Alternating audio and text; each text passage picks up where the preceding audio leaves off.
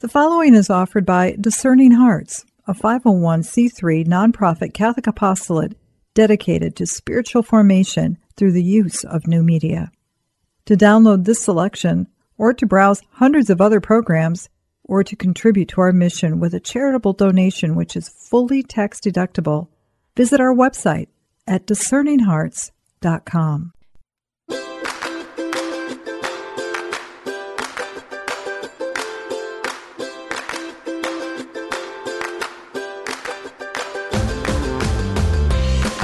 It's the Bible Study Evangelista Show, and I'm Sonja Corbitt, your Bible Study Evangelista, getting back in the swing of things with our study on Saint Joseph, priest, prophet, and king of the Holy Family, and prince of the church. And if you have watched the CatholicMom.com video that I did Wednesday of last week, posted here on the show page, then you know kind of the direction that we're going in. But since I have you for quite a bit longer, well, somewhat longer, about 20 minutes, I'm going to go into far more depth. So what I'd like to cover today is Old Testament Joseph, and if I am able to, I'd like to also cover the Joseph the Just as priest. So we'll look at the Old Testament Joseph, and then also Saint Joseph as priest of the Holy Family. Now, I mentioned in the video that St. Joseph, he just walked really large in my life back in March, so I won't go into that, but I would like to give you a little more detail on what St. Joseph actually showed me. I told you the story about my husband, and I'll be honest that when that first happened back in, I don't know, it's been 15 years now, when I came into the church, it was back then. It was just a couple months after I had come in. So I won't go into that, but when that happened, I thought it was neat. I thought it was interesting. I felt like it was the Holy Spirit intervening for me. And of course he was. But now I know that that was St. Joseph personally intervening for me through my husband. And I got so much more from him when he showed me. I asked him, I said, what is it that you want me to know about you? It's very clear, and that story's in the video, but it was very clear to me that he was trying to get my attention. And so once he had it, I just asked him, what is it that you want me to know? And I have to be honest, I just face planted. And every time I think about it again, I face plant again. And I think it's probably has to do quite a bit with my father wound, because Joseph has shown himself as my father, that the daddy, as I mentioned in the video, that I had given up ever having. And to me, that brings connotations of this, I don't know, how do I put it? How do daddies look at their daughters? They find pleasure in them. They find pleasure in watching them be who they are. And that's the sense that I got from St. Joseph very, very strongly in the very beginning, when he revealed to me that he had intervened for me with my husband, but also for my husband, because my poor husband needed that. We were just experiencing so much tension, and St. Joseph he really did sort of bring peace. He brought some peace to my husband.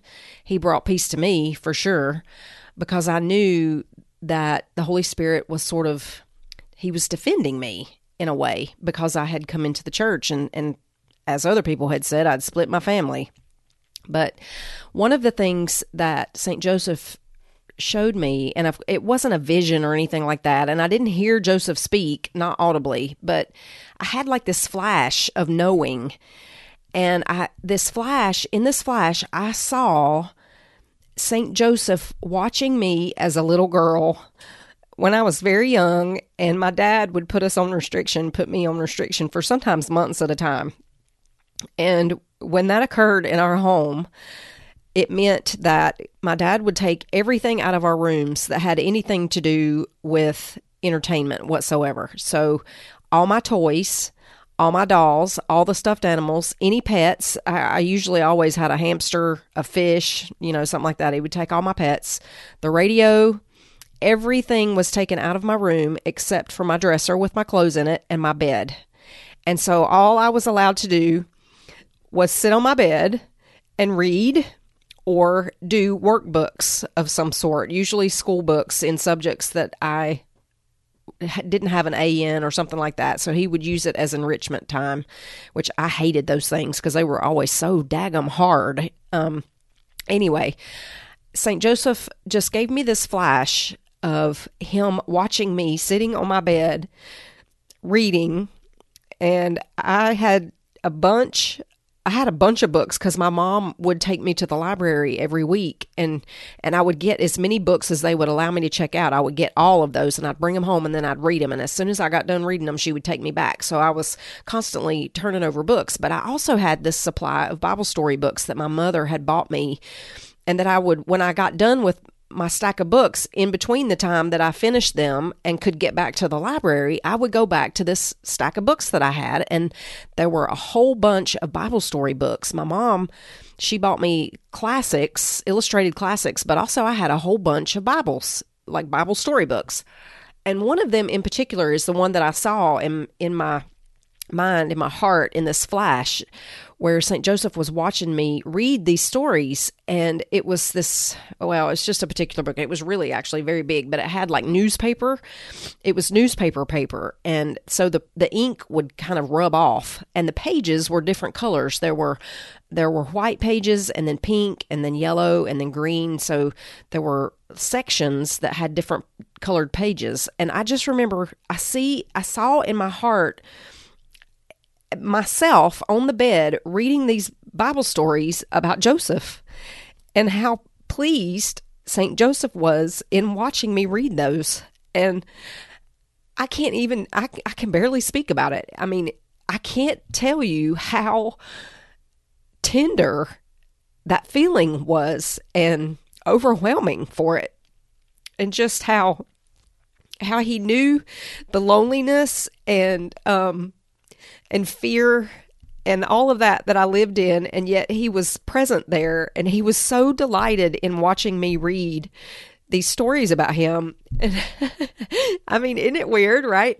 So that was part of it. And then jump forward. Then I understood that it was him who had intervened for me with my husband. I'm sorry. It was St. Joseph who facilitated my healing through my husband, because it's been the friction in personality differences between my husband and I that has brought about the most healing in my whole life. It's been my relationship with my husband. And St. Joseph showed me that my husband is very, very like him. That St. Joseph himself has personality traits that are very, very like my husband. And that's why he said to him, "You are Joseph," because my husband is very like the actual St. Joseph. And so as my husband was healing me just by being who he is, and my resistance against that, and of course, that goes both ways too. I've helped heal my husband as well, but I just got this very overwhelming sense that it was Joseph himself working through my husband for my healing, and that he was personally involved and personally responsible and personally encouraging me and lifting me up and providing me graces and all this stuff, And then there's more. And then I got this very clear knowing. I've always had this thing with God. When God called me to do what I'm doing, I was still Baptist, and I had only been married about 5 years. I hadn't even had, I think my youngest son was maybe 1 or 2, and God called me, and it began this thing between us that I have always called dream big, because the Lord would remind me to dream big in those instances where I would get discouraged over things not happening, or they weren't happening fast enough, or they didn't happen the way I thought they should, or even at all. I mean, it took a decade and a half for this promise to actually come to fruition. And during that time, he was forming me to be capable of receiving that promise when it finally came. But over and over and over again, he would encourage me with that dream big thing in much the same way that he did with Abraham in the Old Testament, where Abraham would get frustrated or he would get discouraged, and God would come back to him and reinstate the covenant, or reaffirm the covenant that he had made with Abraham, this promise. And so what I saw is that Joseph was also behind the dream big, because Joseph himself was a dreamer, and that he was the one who was behind all of that, and remains the one behind all of that as the dreamer. And oh my goodness. And the fact that, Joseph is so just, and that's the great strength of my husband, is his sense of justice. Joseph the silent, and my husband can be, he's funny, but he doesn't say much in the important things unless he must. And so I saw Joseph really as my own husband, and providing for me and protecting me and healing me and all the things that a good husband should do, that Joseph was behind all that in my actual husband. And then because of that protection and because of that delight and all of those things, that Joseph also occupied the role of father for me. It's just overwhelming. I'll finish that story when we get back.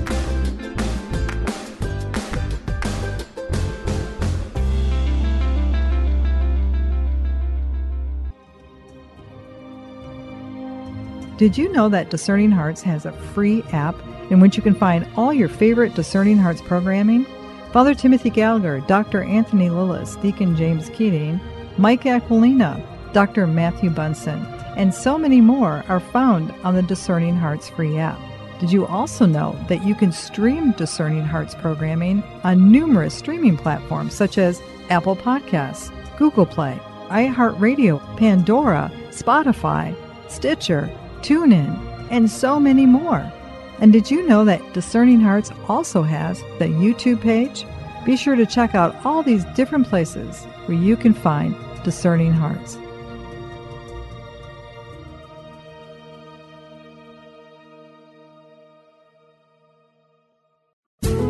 Sonja created the Love the Word Bible study method just for you, based on Mary's personal practice and formulated for your personality and temperament.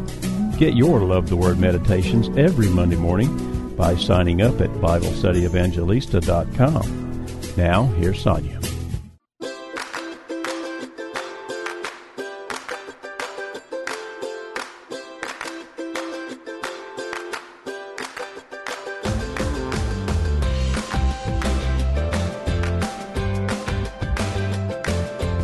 Well, thank goodness for that break, because I was able to blow my nose so I'm not sniffing through the rest of the show, and kind of gather myself so I won't bawl through the rest of it. But one of the other things that he showed me is that as the pillar of families, he is the one who facilitated my husband coming into the church. And of course, that came in part through the fact that he was told, "You are Joseph."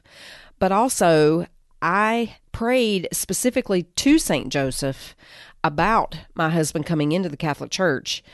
And at that time, somewhere around that time, it was, I think, probably a couple years later, but at some point throughout that prayer, I asked my husband if he would film the RCIA classes that I was teaching, because at that time, that was the fulfilled study that I still teach in RCIA every single year, but it hadn't been published yet. And so I went to my husband and I said, "Honey, I'm just curious. I'd love to get this study published, and would you video these classes for me?" And of course, he knew what I was asking, and I knew that he knew, but that was a way for him to get the information without having to read it himself. And at that point, I just sensed that he might be ready, and we hadn't been able to talk about anything Catholic. But at this point, he had seen a few other people that we knew and were friends with come into the church, so he agreed to do that, and he was in the next year. And so fulfilled then, I dedicated to St. Joseph ex voto because it was in thanksgiving for him bringing my husband into the Catholic Church. So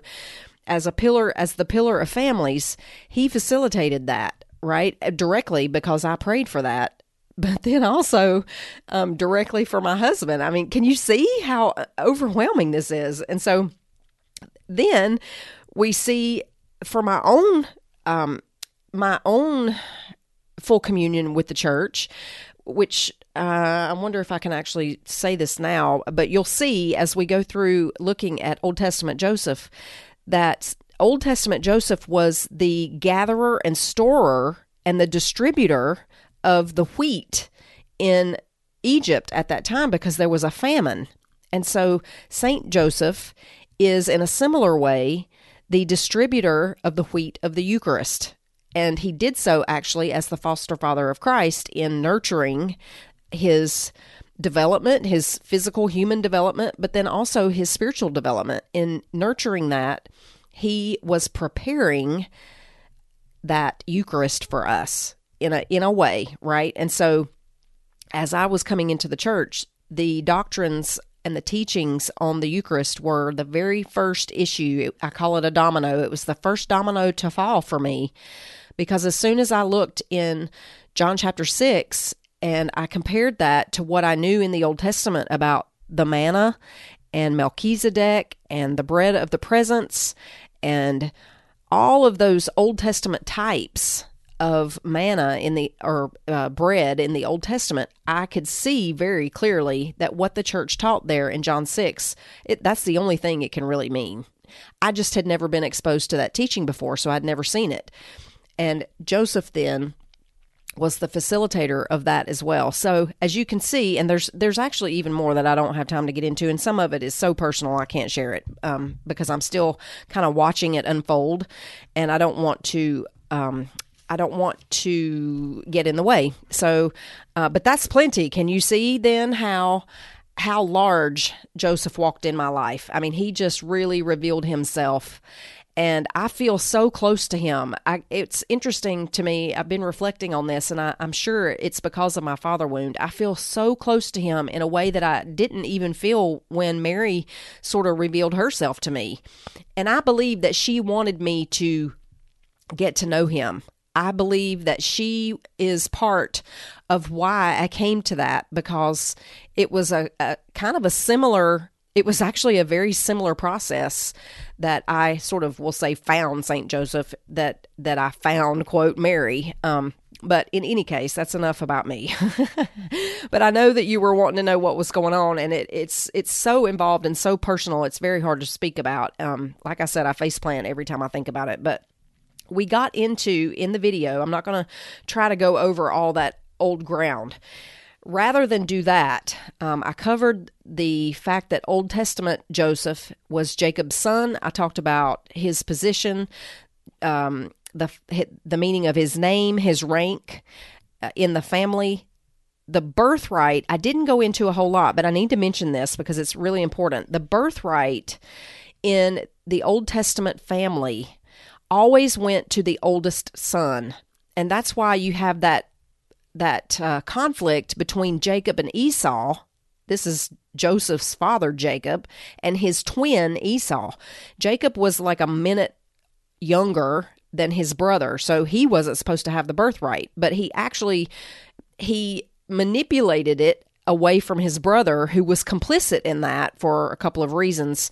So it was actually Esau who sold it to his brother Jacob, but Jacob also sort of capitalized on the situation, both by, well, you'd have to go back and read that story, and we don't have time for that, but it's interesting that Jacob himself usurped that role as heir from his brother, and here Joseph, he, in a sense, or God would do it, in both cases actually, but God would elevate Joseph over his brothers, in a similar way that had been done actually with Jacob himself. And I think the principle there for us is that God can choose whoever he wants, and he's not confined to any sort of plan or any sort of cultural norm, however good they might be. He chooses who he chooses, and that's pretty much it. But Joseph he dreamed a double dream. And in that time, ancients believed that dreams were watching while you're asleep. And that's why you get that meaning of St. Joseph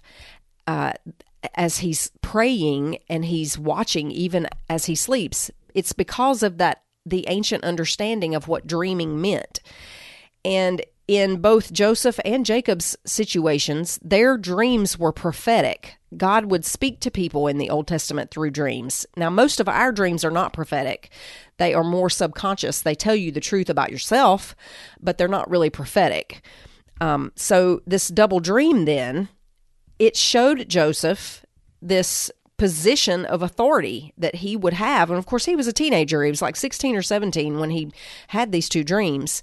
And of course, he was so excited, he tells his whole family. He's so excited, he tells his family, you know, and everybody's scandalized by it, partly because of his youth, but also because he was the youngest at the time, almost the youngest. And so his watching during sleep then was a sign of God's particular favor. In itself, just the dreaming part was a sign of God's favor. So he had the dreams, and then the content of the dreams was even more scandalous to the family, including Jacob, because it placed Joseph even over his father, which just was not done, right? And so imagine the youth of Joseph, and he's so excited, he tells his whole family, yak, yak, yak, and they're just, would you please stop lording yourself over us? And so they were really irritated by all of that. Now, the whole story actually begins in chapter 37 of Genesis, which I'd like to go to there. I hope you have your Bible. I hope you have the note-taking Bible. I have actually begun using this like I haven't before, partly because I have gone back to school, and so I'm in class, and I'm using this note-taking Bible. I love it, actually. I prefer my study Bible because it has all of my notes and stuff, but now I'm actually using this new one, and I'm taking notes in it. So anyway, I hope you have your Bible. Turn to chapter 37 of Genesis. So we see here, first of all, that Joseph was 17 at this time, and he brought an ill report of his brothers to their father. And he was a young lad, it says. And Jacob, who was called Israel here in verse 3, loved Joseph more than any of his children because he was the son of his old age. And he had made him a robe with sleeves, or a coat of many colors, as I said in the video.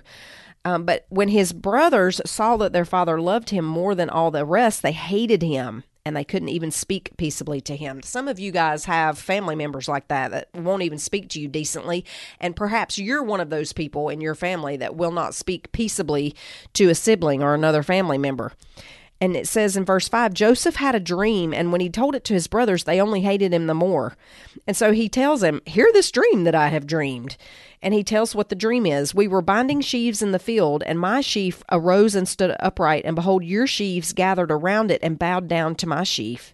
And his brothers said, are you indeed going to reign over us, or are you to have dominion over us? And so they hated him all the more for his dreams and for his words. And then he dreamed another dream, and he told that to his brothers as well. The sun, the moon, and 11 stars were bowing down to me. And when he told it to his father and brothers, his father rebuked him and said, what is this dream you've dreamed? Shall I and your mother and your brothers indeed come to bow ourselves down to the ground before you? And they were jealous. His brothers were jealous of him, but his father kept these sayings in his mind. So it's similar to the way Mary pondered, right? He kept this in his mind. Now, the brothers, you can see they're jealous and they hate Joseph. And so in the next section, they sell him to a caravan. And that's the way they did mercantilism, or trading. They traded goods on caravans. It was actually called the King's Road. There were a bunch of them, but it was one particular route that went all the way up into the northern part of the Holy Land and then back down south to Egypt.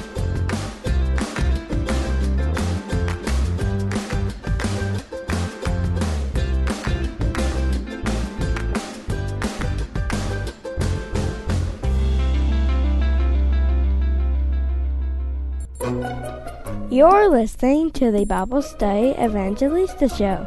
Bible study experience that tastes like cake. Hello, my name is Deacon Omar Gutierrez, and I want to ask you to support Discerning Hearts in a special way. We, Chris McGregor, the board, and I all know that not everyone listening can help financially. We know we have listeners from all parts of the world, and we have made a commitment since the beginning to make the truths shared through Discerning Hearts totally free. So while you may not be able to contribute financially, what you can do is certainly pray, but also give us positive reviews on whatever platform you use to listen to us. If it's iTunes, Android, Stitcher, Spotify, however it is that you get these podcasts, or if you're on YouTube and you like our videos, please give us a good rating and write a review. The more good ratings and reviews we get, the higher our profile, and the more listeners will discover us, listeners who may have the means to contribute in the future. Please consider rating us and writing a positive review today.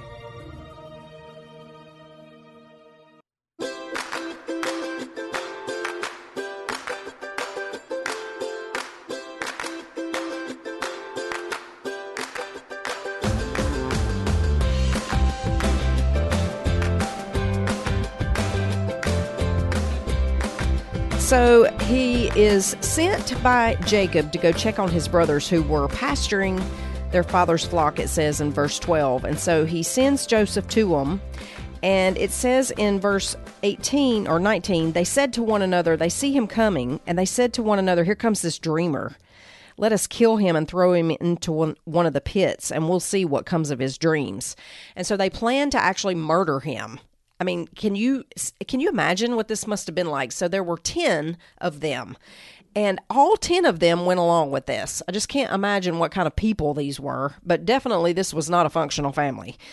And so they stripped his cloak off of him, and they threw him in a pit. And it says the pit was empty and there was no water in it, so it was probably an empty well. And it says they sat down to eat lunch. So they're going to kill him. They strip off this robe that his father has made for him because they're jealous, and they're going to kill him. And they sit down and they have lunch. And here comes the caravan up the King's Highway or down the King's Highway, whichever one. And it's interesting that it says the camels were bearing gum, balm, and myrrh. So gum would cover lots of different things, and so would balm. It would essentially be essential oils. Gums and balms would be essential oils and possibly herbs, things like that. But this is a specific mention of myrrh. And this is very interesting because myrrh is symbolic of suffering in the scriptures. If you have read Exalted, you know that Mary's name, the root of Mary's name, actually comes from the word myrrh. And it indicates very deep suffering. So the brothers then decide, instead of killing him, they're going to make some money. So they sell him to the traders.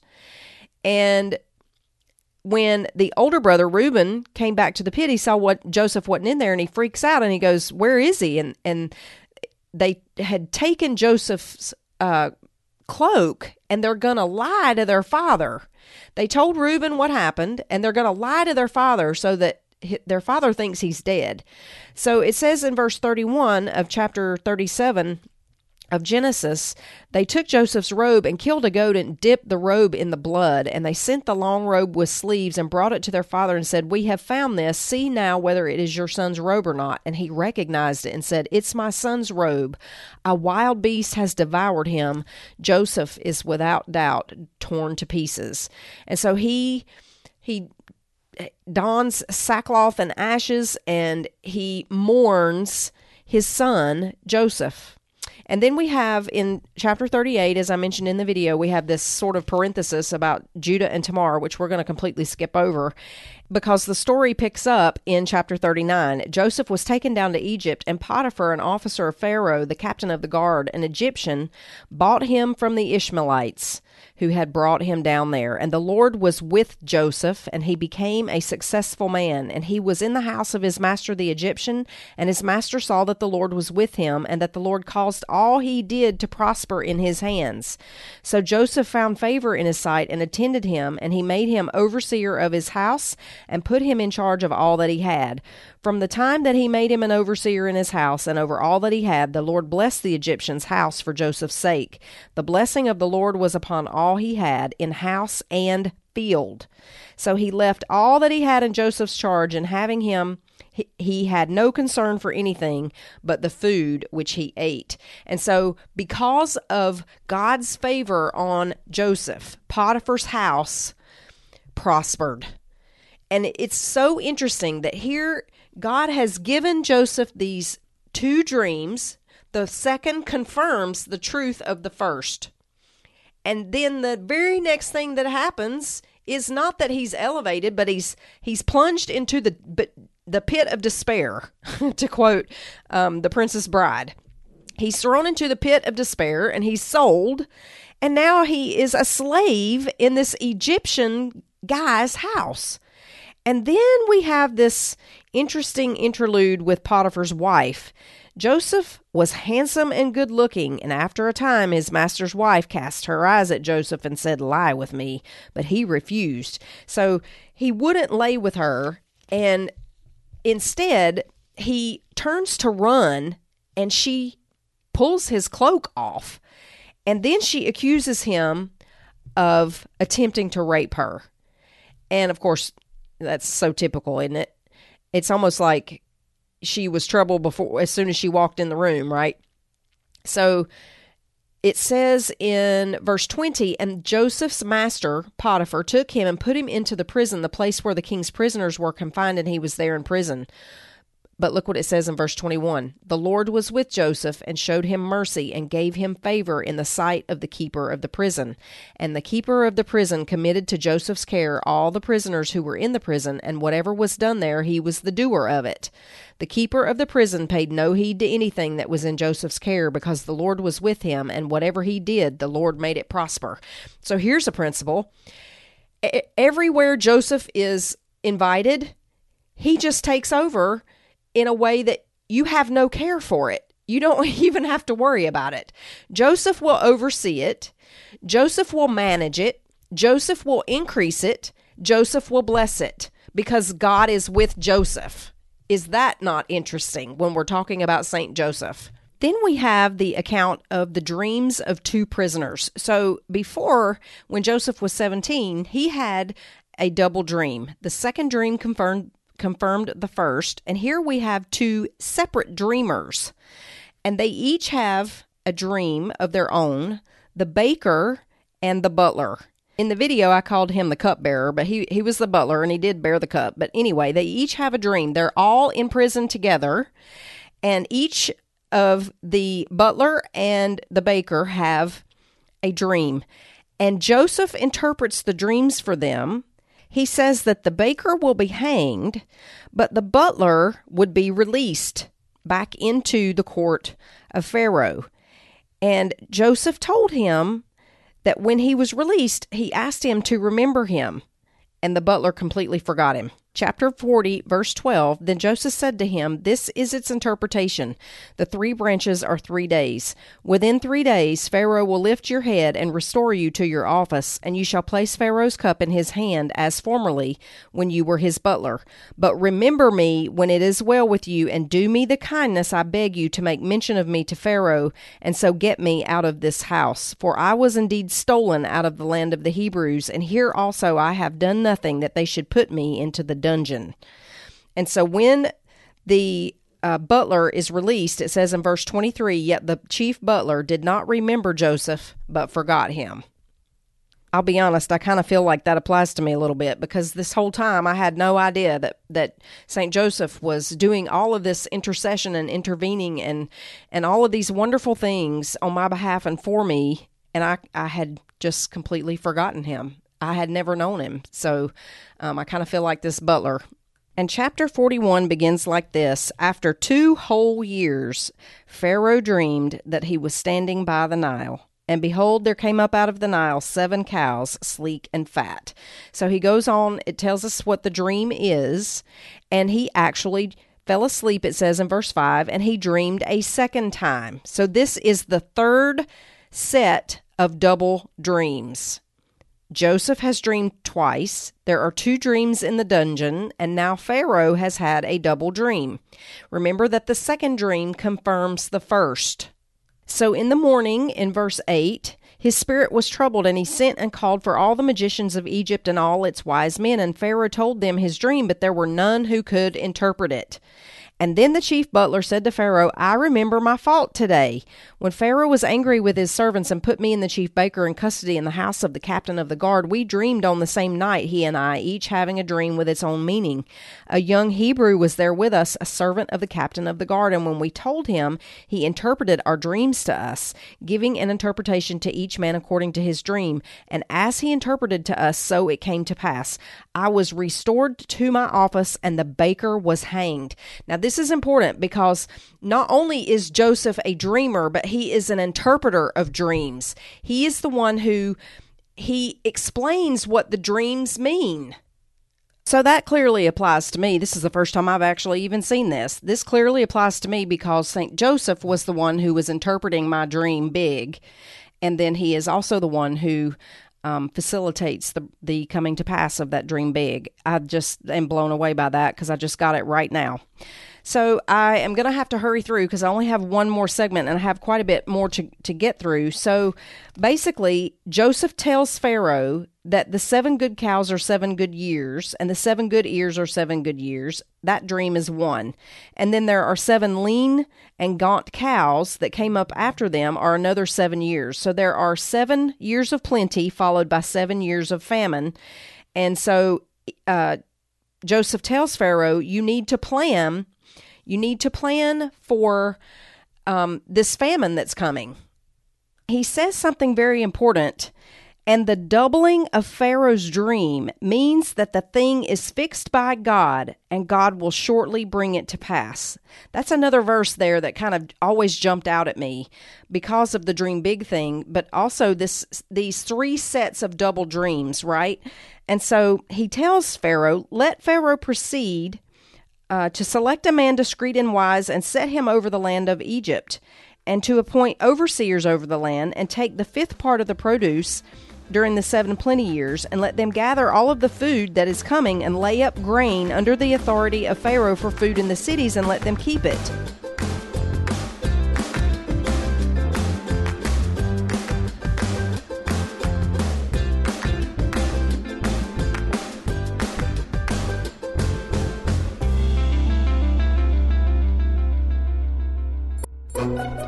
You're listening to the Bible Study Evangelista Show. Bible study experience that tastes like cake. If you love having Bible study in your pocket, you can become a friend of the show. Click on the yellow Friend of the Show button on BibleStudyEvangelista.com and become a supporter of any amount and any frequency. Now, here's Sonja.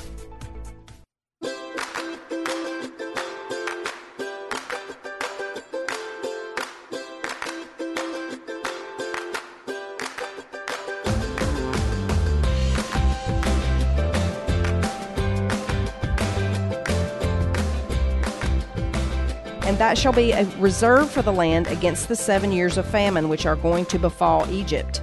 And then Pharaoh, he says that it seems good, right? And he says, can we find such a man as this, in whom is the Spirit of God? Since God has shown you all this, there's none so discreet and wise as you are. You shall be over all my house, and all my people shall order themselves as you command. Only as regards the throne will I be greater than you. And Pharaoh said to Joseph, behold, I have set you over all the land of Egypt. And then Pharaoh took his signet ring from his hand and put it on Joseph's hand, and arrayed him in garments of fine linen, and put a gold chain around his neck, and made him ride in the 2nd chariot. And they cried before him, bow the knee. And so he set him over all the land of Egypt. Pharaoh said to Joseph, I am Pharaoh, and without your consent no man shall lift up hand or foot in all of the land of Egypt. And lots of other wonderful things happened, but it says in verse 46 that Joseph was 30 years old when he entered the service of Pharaoh, king of Egypt. So Joseph has risen to prominence. He goes from prophecy to the pit, to Potiphar's, to prison, and to prominence in chapters 37 through 41. Isn't that amazing? I love this story about Joseph, and I actually clung to it quite a bit throughout my own formation. So when Jacob learned that there was grain in Egypt, he said to his sons, of course, 7 years have passed, right? or actually 14, because the 7 years of plenty and then the 7 years of famine. Jacob learned there was grain in Egypt, and he said to his sons, "Why are you looking at each other? Go down to Egypt." So Joseph's brothers, 10 of them, went down to buy grain in Egypt. And so they did not recognize Joseph, who now he has a different language, he looks different, and Joseph speaks roughly to them, it says in verse 7, and he starts to really grill them. He wants to know if they are repentant over what they did to him. And he sort of, he veils these kind of intentional questions that are meant to sort of pull out information about his family and his father, and whether his father's well, or is he even alive? And then, of course, his younger brother.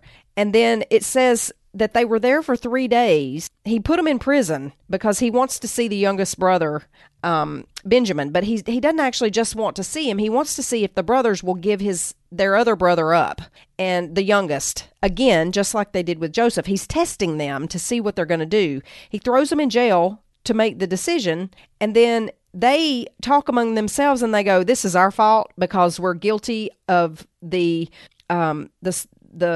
blood of our brother, or the life of our brother." And Joseph knew everything that they were saying because he understood them in their native language. But they didn't know that he did. And so the whole time, when he realizes that Reuben says in verse 22 of chapter 42, "Did I not tell you not to sin against the lad, but you would not listen? So now there comes a reckoning for his blood." And they didn't know that Joseph understood him because there was an interpreter. But he turned away from them and he wept. And then he came back and he said to them that they have to fill their bags with grain. And then he gave them their money back and sent them away with the grain and the money. And so it looked like they were stealing from Pharaoh's stockpile. And then they head home, and they are about, a little ways down the road, and they look in the mouth of the sack and they see the money, and then they freak out. They say, "Oh my gosh," at this their hearts failed them, and they turn to trembling at one another, saying, "What is this that God has done to us?" And they go back to Jacob in Canaan, and they told him everything, and that he wanted to see Benjamin. And then Jacob he freaks out. He says, "You have bereaved me of my children. Joseph is no more, and Simeon is no more, and now you would take Benjamin. All this has come upon me." And Reuben wants to take the place of Benjamin. You have to just read the whole thing, but eventually they do take Benjamin to Egypt, and because they need food again, right? So they have to go back. And Jacob just prays that God is with Benjamin and that nothing will happen. And Joseph saw Benjamin with them, and he asks them to dine with him, and he gets to see his brother for the first time, and he actually almost loses himself. Verse 29, Joseph lifted up his eyes and saw his brother Benjamin, his mother's son, so his actual fully blood brother, and said, "Is this your youngest brother of whom you spoke to me? God be gracious to you, my son." And then Joseph made haste, for his heart yearned for his brother, and he sought a place to weep. And he entered his chamber and wept there. And then it says he washed his face and came out, and controlling himself, he said, "Let them eat." And they ate a meal together, although at separate tables, because the Egyptians wouldn't eat with the Hebrews, because it's an abomination, it says in verse 32. But it says, they sat before him, the firstborn according to his birthright, and the youngest according to his youth. And the men looked at one another in amazement. They didn't know how they knew who was the oldest and who was the youngest, but they were seated according to their age, and they were shocked by that. The brothers were. And Joseph made sure that Benjamin had 5 times the portions that any of the other brothers had. Isn't that interesting? So then, as one last test, and possibly even maybe just a hint of revenge, possibly, he sends them on their way with their grain, and he hides his silver cup in Benjamin's bag. And then he stops them and says, once they've been overtaken, he says, "Why have you returned evil for good? Why have you stolen my silver cup?" And they are... their hearts completely fail them. They are freaking out because it's Benjamin, and Joseph threatens to take Benjamin as a slave. And they are worried for their father because Benjamin won't come back, and he knows that they know that their father has lost Joseph, and now he's about to lose Benjamin after being afraid of this very thing happening. And they are scared to death. And then Joseph, it says in chapter 45, he could not control himself before them any longer. And he says, make everyone go out from me. And so no one stayed with him when Joseph made himself known to his brothers. And he wept aloud so that the Egyptians heard it, and the household of Pharaoh heard it. And Joseph said to his brothers, I am Joseph. Is my father still alive? Oh my goodness. So Joseph then is an emotional man. He's not afraid to cry.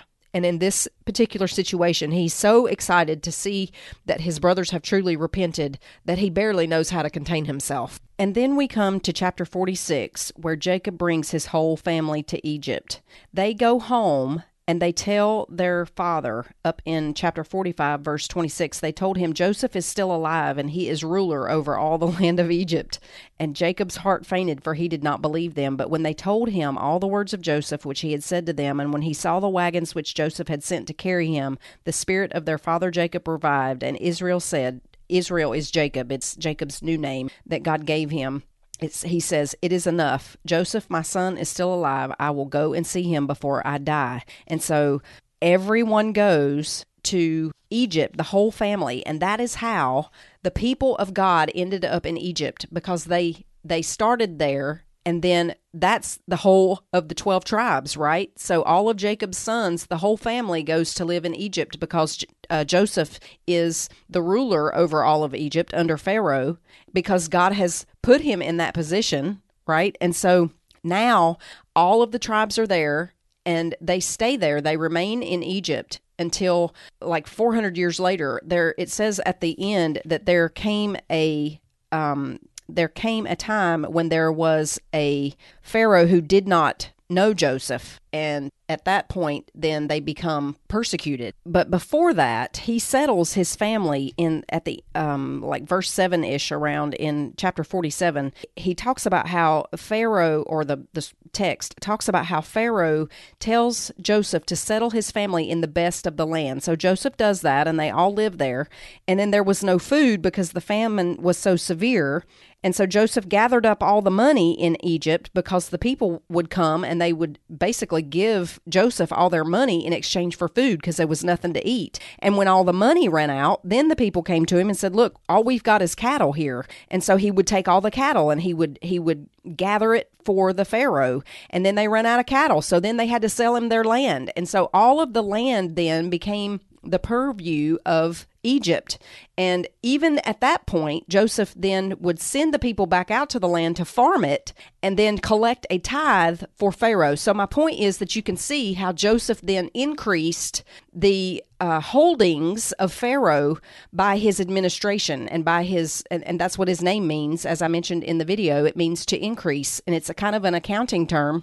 But Joseph had this gift for administration in a way that multiplied everything, partly because God's blessing was on him, but also because he had that gift. And so all of the people lived there. One other thing, Joseph's two sons, he has two sons, Ephraim and Manasseh, and their names are very interesting. His firstborn was named Manasseh, and it means making me forgetful. And it says, for God has made me forget all of my toil and my father's house. And the name of the second son he called Ephraim, for God has caused me to be fruitful in the land of my affliction. So his two sons he named making me forgetful and fruitful in the land of my affliction. Isn't that interesting? So, wow, there's so much, and I have to stop at this point. But the very last thing I want to point out is the blessing that Jacob gives to Joseph, and all of the sons, really. But there's a beautiful blessing. I don't have time to read it, but it's in chapter 49. Joseph, in verses 22 through 26, it's the blessing of Jacob on Joseph, and it says that they shall be on the head of Joseph and on the crown of the head of him who was separate from his brothers. And so Jacob blesses Joseph and Joseph's sons, and he includes them actually in the blessing before he dies. There's so much still that I could say, and I don't have the time, but next week we'll cover Joseph the Just, Saint Joseph the Just, as priest of the Holy Family. I'm Sonja Corbitt, the Bible.